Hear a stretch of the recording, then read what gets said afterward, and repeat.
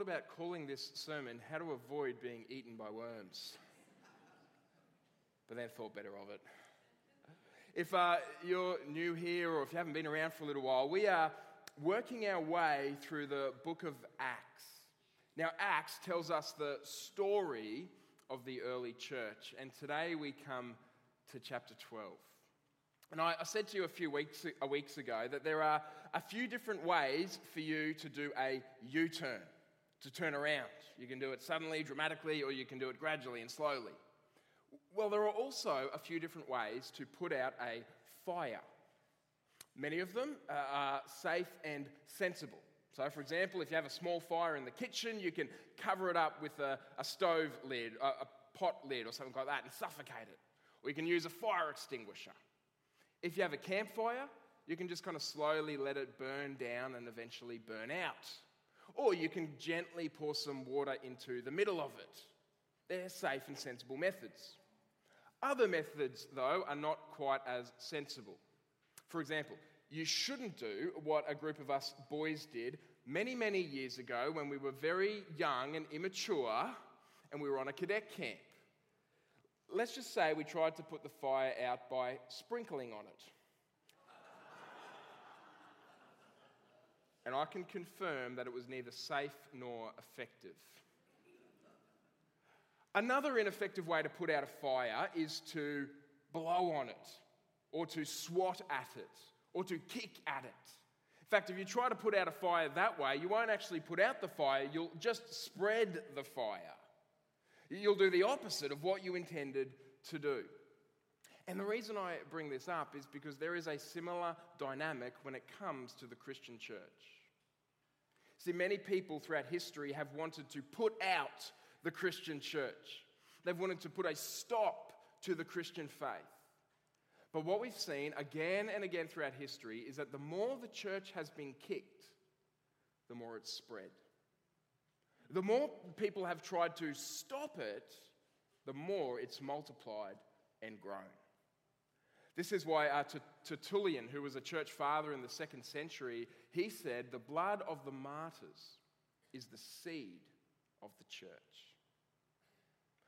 This is why early Christians in Rome, they went from being killed in the Colosseum in Rome to Christianity becoming the official religion of the Roman Empire. Or to use a more modern example, consider Albania. You might not know this, but Albania was the first official atheist country. In the 1980s in Albania, religion was outlawed. If you made the sign of the cross, you would get 3 years in prison. If you owned a Bible, that would be 5 years in prison. Today, in Albania, a little over 40 years later, Christianity is growing at twice the rate of the global average. The more the church is kicked, the more it spreads. And we see this dynamic in the book of Acts as well. We've already seen it in chapter 6 when Saul tried to put a stop to the church and he just spread the church. And we see it again today in chapter 12. King Herod, the Roman ruler of the region, he goes after the leadership of the church. He has one of the apostles killed and then he arrests another. But it doesn't stop or slow down or even silence the church. Instead, the church grows and the gospel spreads. See, this chapter is going to teach us a valuable lesson about the powerful sovereignty of God. This chapter is going to show us the fulfillment of Jesus' promise. Remember when he said, I will build my church and the gates of hell shall not prevail against it. So if you're a Christian, I hope that this story kind of fills you with hope and confidence. I hope it puts steel in the spine of your faith. If you're not a Christian, we're so glad that you're here today. And I hope that this story shows you that to oppose God is futile and foolish. Now, you might say, well, Adam, I'm not a believer, but I'm not opposing God. I'm not trying to stop the church. I mean, heck, I'm even in church. And we're so glad you're here. But you remember what Jesus said? He said, anyone who is not with me is against me. See, there's plenty of space to explore the claims of Jesus, to think about it, to look at who he is and what he said. But at some point, you have to make a decision. At some point, you have to get off the fence. And today, I hope that might be the day for you. So let's dive into this story together. I'd like to look at it under 4 headings. Last week, you let me get away with 5. I didn't think I could do that 2 weeks in a row, so we're reining it back into 4. I actually heard Guy Mason from City on a Hill kind of frame the story this way, and I thought it was helpful, so I'm going to share it with you as well. Number 1, the first thing we see in verses 1 to 4 is the violent hands of Herod. See, as chapter 12 begins, the focus moves from Antioch, which is where we were last week, the pagan city, the Gentile city. The focus comes back to Jerusalem. We're back in Jerusalem, and we're introduced to a new persecutor of the church. Look at verse 1 of chapter 12. About that time, Herod the king laid violent hands on some who belonged to the church. So Herod, the Roman-appointed ruler over the region of Judea and beyond, you can kind of see Herod's territory on the map on the screen. He ruled over Idumea, Judea, Samaria, Galilee. That was all of his region. He now begins to turn his attention to the Christian church. Now, if you're kind of familiar with the Bible, if you've read through the Bible, you might be thinking, yeah, which Herod? I mean, Herod is one of those names that pops up, and the New Testament actually gives us 5 different Herods. There's Herod the Great. He's the one we hear about every Christmas, the one that killed all the baby boys in Jerusalem. He was followed by Herod Archelaus. He didn't last very long. He wasn't very good. He's mentioned only once. Then he was followed by Herod Antipas. He was the one that had John the Baptist beheaded. You remember the story? Then he was followed by Herod Agrippa the first. And this is the Herod that we meet here in Acts chapter 12. He would be followed by Herod Agrippa the second, and we'll meet him a little bit later in the book of Acts. So Herod Agrippa the first turns his attention to the church. Now, why does he do this? Well, the Christian church was probably, or it was, a disruptive element in his region. The Jewish people were getting riled up about the Christian church, and it was important for Herod to keep the peace, to keep the Jewish people happy, to keep them under his thumb. And so he turns his attention to this renegade Jesus movement. And he tries to cut the head off the snake. He goes after the apostles. We're told there that he has James killed. It says he was killed by the sword, which means likely he was beheaded. Now, James, one of the sons of thunder, you remember that in the Gospels, James and John, the sons of thunder, he was one of Jesus' disciples, part of Jesus' inner circle, and a leader in the early church. And he is the first of the apostles to be put to death. Now, you can imagine how this landed on the church. One of their prominent leaders is killed violently. You can imagine the kind of impact this had on the church, especially on his brother John, who was also an apostle. Sadly, it's just the beginning. Look at verses 3 and 4. And when Herod saw that it pleased the Jews, he proceeded to arrest Peter also. This was during the days of unleavened bread, which was a week-long Jewish feast. And when he had seized Peter, he put him in prison, delivering him over to 4 squads of soldiers to guard him. That's 16 soldiers in total to guard this one man. I think Herod remembered that Peter's already been in prison twice in the book of Acts, and he's escaped and been delivered both times. And he's saying, you're not getting out this time, buddy. He intending after the Passover to bring him out to the people. So these are dark days for the church. The most powerful man in the region has turned his attention on the church, laid his hands on the church. Now, what was this little group of Jesus followers going to do? How are they going to stand up to the might of the Roman Empire? What would you do? How would you respond? Now, we might not face exactly the same situation that the early church was facing, but we too face situations in life that look too big for us. Might be the death of a loved one. We've had a number of those this year. Might be a cancer diagnosis, or an inability to conceive, or to find a job, or a crippling addiction, a damaged relationship, a changing culture. I mean, there are so many things we face that look bigger than us. I remember the first day I sat in the chair behind John's desk. John was the senior pastor before me, and I remember the first day I sat in the chair at his desk and I just thought to myself, what have I got myself into? How did I end up here? What do you do when life seems too big for you to handle? For the believers in Jerusalem, the church in Jerusalem, they turned, as John Stott says, I love this, to the only power which the powerless possess. To the only power which the powerless possess. And this brings us to the second movement in the story, which is the desperate hands of prayer. Look at verse 5. So Peter was kept in prison, but earnest prayer for him was made to God by the church. And so the response of the church is not to sharpen their swords. It's not to fight fire with fire. It's not to get revenge. The response of the church is to get on their knees and to pray. And notice that this is not kind of polite, perfunctory prayer. Dear Lord, please save Peter and please bless us. Amen. No, this is earnest prayer.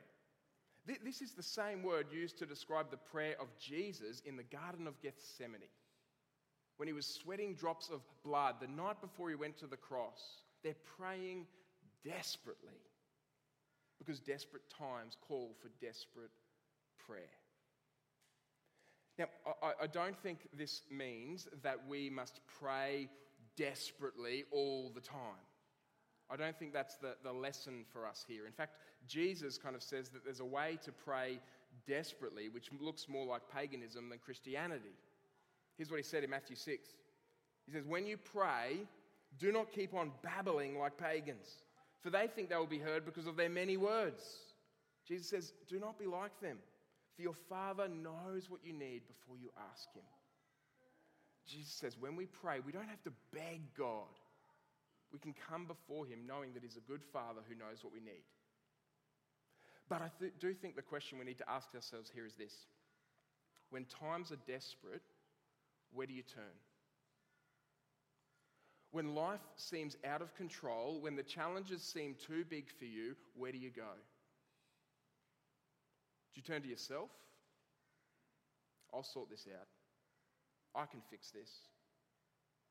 Or do you turn to a substance, or a screen, or a person? Or do you turn to God in desperate prayer?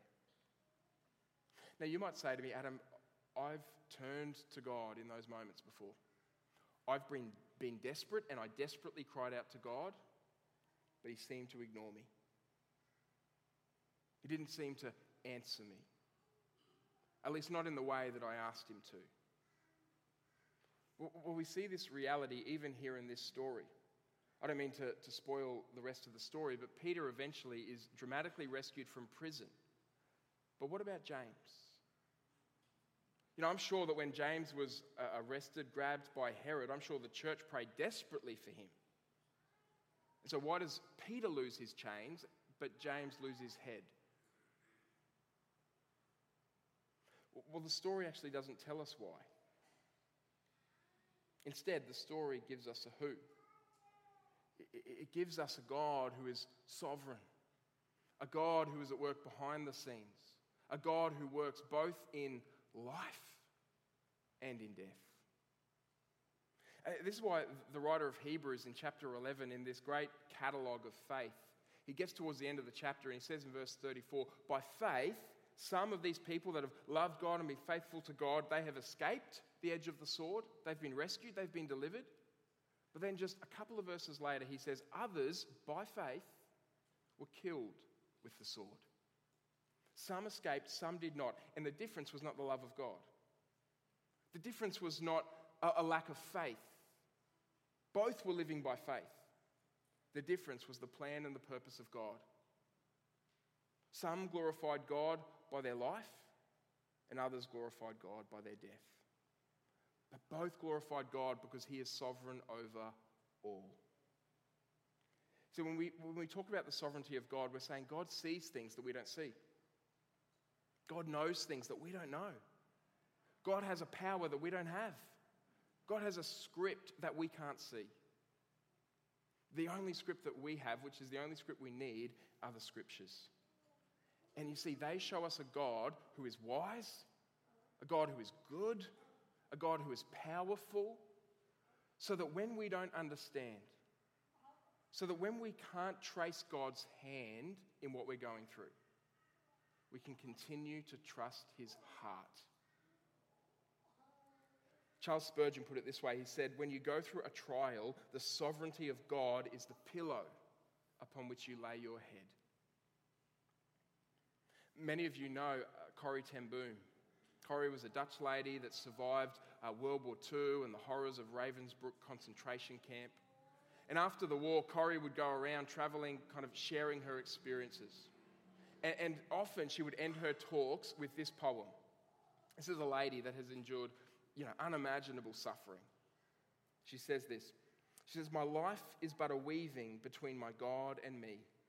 I do not choose the colours. He works so steadily. Oftentimes he weaves in sorrow, and I in foolish pride forget he sees the upper, and I the underside.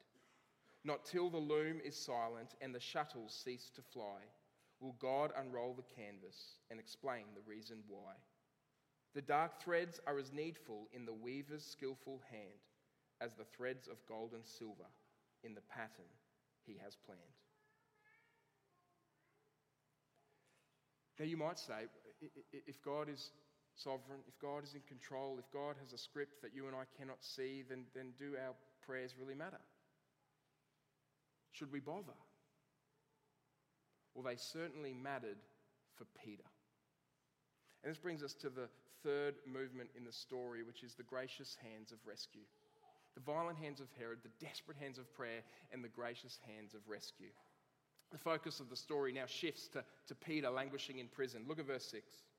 Now when Herod was about to bring Peter out, on that very night, Peter was sleeping between two soldiers, bound with two chains, and sentries before the door were guarding the prison. Now notice how closely Peter is being guarded. He's sleeping between two soldiers. If you have not one, but two guards in bed with you, you know that you're being guarded closely.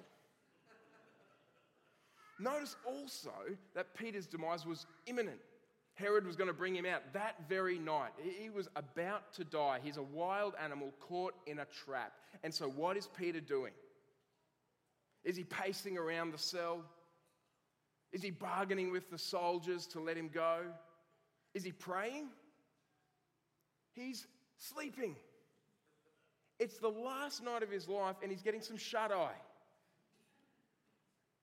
Peter, it seems, was able to put his head on that pillow that Charles Spurgeon described, the pillow of God's sovereignty. But I don't think even Peter could imagine what was about to happen next. I won't read the verses, but basically an angel, a divine messenger, appears in Peter's cell. And it says that Peter was sleeping so deeply, he struck him on the side to wake him up. Literally, he kicked him in the guts.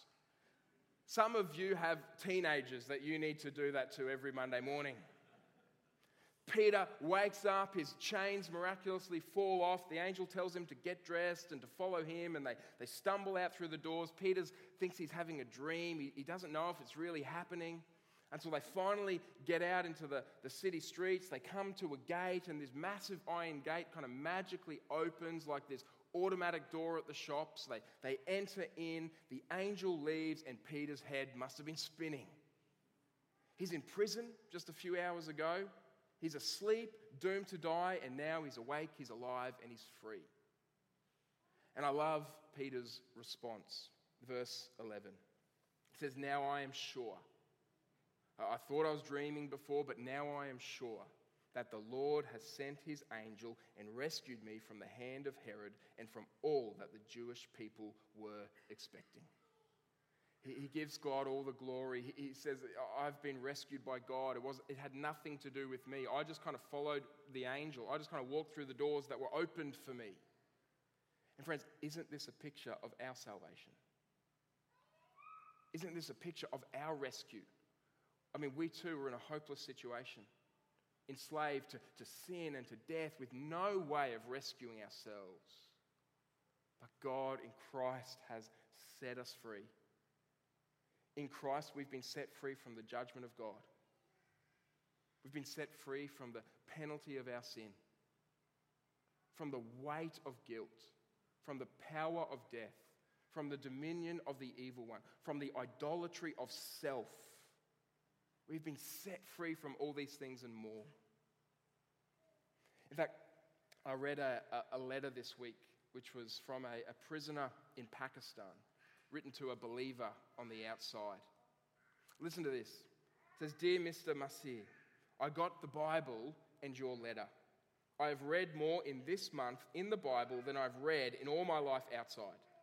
I have even tried praying for the first time, and I took your advice and asked God to forgive me and take away that feeling that makes me want to kill all those people. I could never sleep because I stayed awake planning escapes and figuring out how I could kill everyone I hated and blamed. I planned to kill every witness who appeared in court against me. But now I have learned the Jesus secret of forgiveness. I had not really understood that I had to forgive those I hated, and then I received God's pardon. Now I sleep like a child at night. I may be in prison all my life, but in my heart I am free. I even like to sing now. Thanks for the wonderful gift of the Bible. If I ever get out, I will come to visit you. I love you. Greetings and heartfelt thanks. JB. P.S. I wish other prisoners could know what I have discovered." Or as Jesus put it, "If the Son sets you free, you will be free indeed." Peter has been rescued from prison. And the first thing he does is he goes to the house of Mary. Now, if you think 5 Herods in the Bible are confusing, there is about 50 Marys. Now, this Mary is the mother of a man named John Mark, actually the same Mark that would write Mark's Gospel.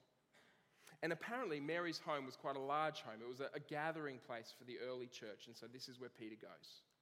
And what happens next is just pretty funny. Did you know that sometimes the Bible is funny? Well, it's funny here. Because we're told in verse 12 that when Peter arrives at Mary's home, there's many people gathered there. They're all praying. It's the middle of the night, but they're still praying. And you can kind of imagine the scene. They're there, they're praying, "Please save Peter, Lord. Please rescue Peter. We don't want Peter to die like James. We need Peter." And then they hear a few eyes maybe open, but keep praying. "Please, Lord, save Peter, save Peter." They look around. Well, isn't somebody going to go get that? And so Mary looks at Rhoda, who's a servant girl, and says, "Well, can you go answer the door?" Rhoda goes down and she hears someone at the door. "Hello, is anyone there? Let me in. Anybody there?" She's like, "I know that voice. That's Peter." And she's so happy, she's so surprised, she's so shocked, she turns around, she runs upstairs without even opening the door. And Peter is left on the doorstep outside, which is not ideal if you've just escaped from prison. And so Rhoda bursts back into the prayer meeting. They're continuing to pray, "Lord, please save Peter. Please save Peter." And Rhoda bursts in, "Your prayers have been answered.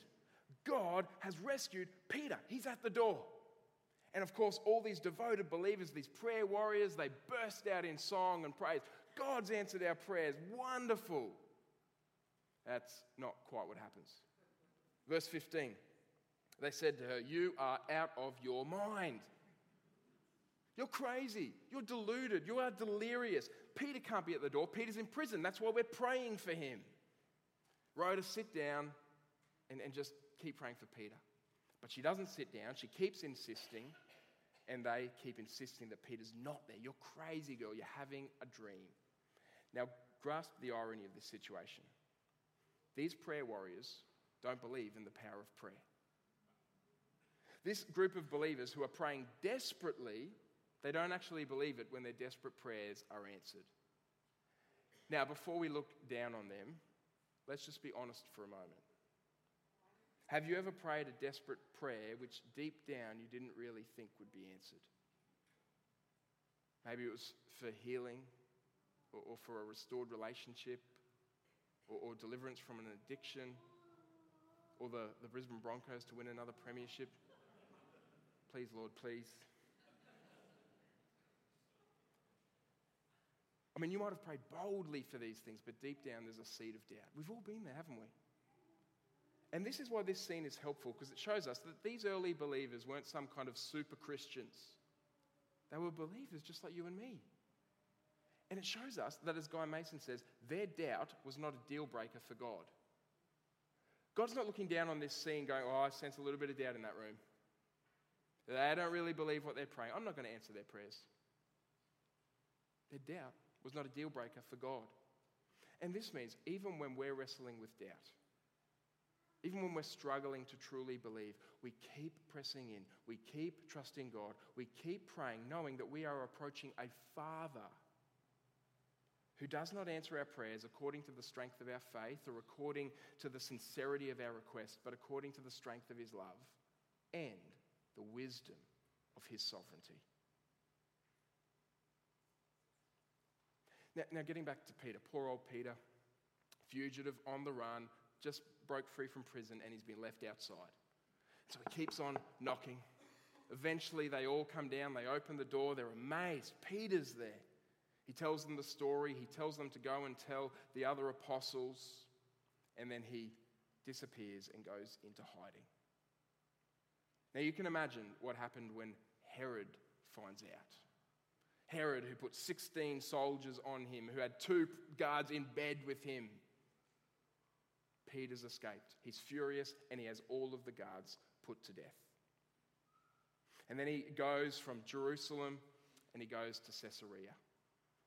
And it brings us to the final scene in this passage, which is the sovereign hand of God.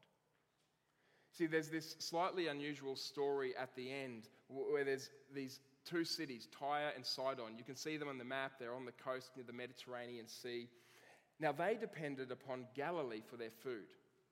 Galilee was in Herod's jurisdiction. And Herod apparently was mad at these 2 cities, Tyre and Sidon. Herod always seems to be mad about something. And so these 2 cities need to get back into Herod's good books. So they persuade this government official named Blastus, which, by the way, is a great name.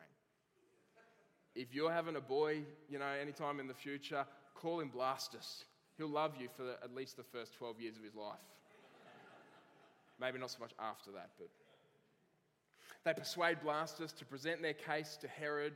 The day arrives, the people gather, Herod sits on the throne, and they begin to chant, wanting to get into Herod's good books. The voice of a God, not a man. The voice of a God, not a man. And of course, Herod says, oh, no, stop that. Not me. That's not me. He doesn't do that. He laps it up. He loves it. And then the story takes a dramatic twist. Look at verse 23. Immediately an angel of the Lord struck him down. The same word with the angel struck Peter on the side to wake him up. The angel now strikes Herod. And we said, because he did not give God the glory, and he was eaten by worms and breathed his last. Now, interestingly, there's a Jewish historian, not a Christian, not a believer, named Josephus. And he actually records this same event in great detail. If you'd like to read it, you can just Google Josephus and you can find it. But Luke doesn't go into as much detail because Luke just wants to make one single point. And that's Herod experienced God's judgment. The one who was violently opposing God, he is ultimately judged by God. And think about the reversal that we've seen in this chapter. I mean, the chapter begins with Herod large and in charge.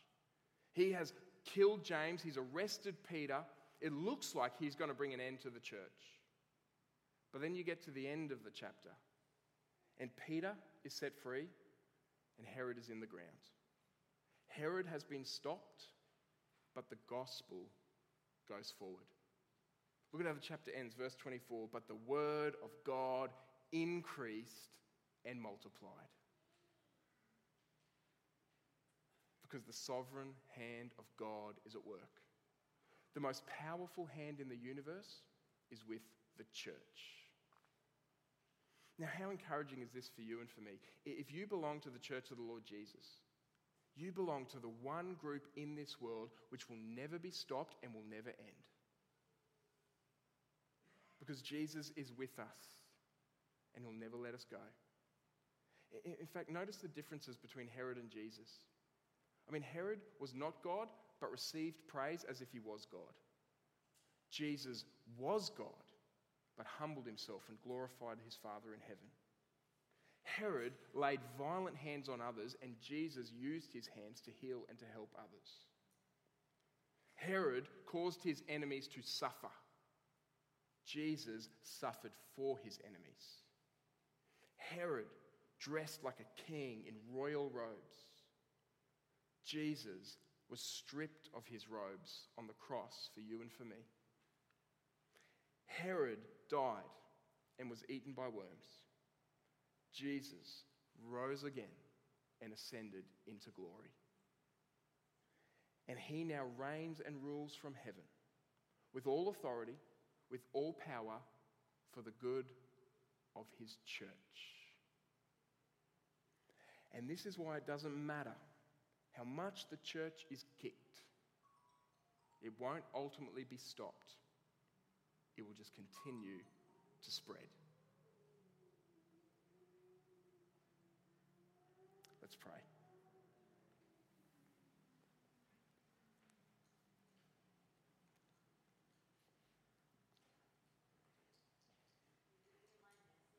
Father, thank you that you are at work among your people for our good and for your glory.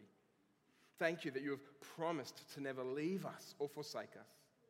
Thank you that all authority in heaven and on earth is yours. And no matter what happens in our lives, Lord, when we can't trace your hand, when we don't understand, Lord, help us to trust your heart. Help us to look to Jesus. And help us to see the depth of your love, which has been proven to us and shown to us on the cross. And thank you, Lord, that we belong to you, that nothing and no one can separate us from your love, and nothing and no one can stop or thwart your plans and your purposes. And we pray this in Jesus' name. Amen.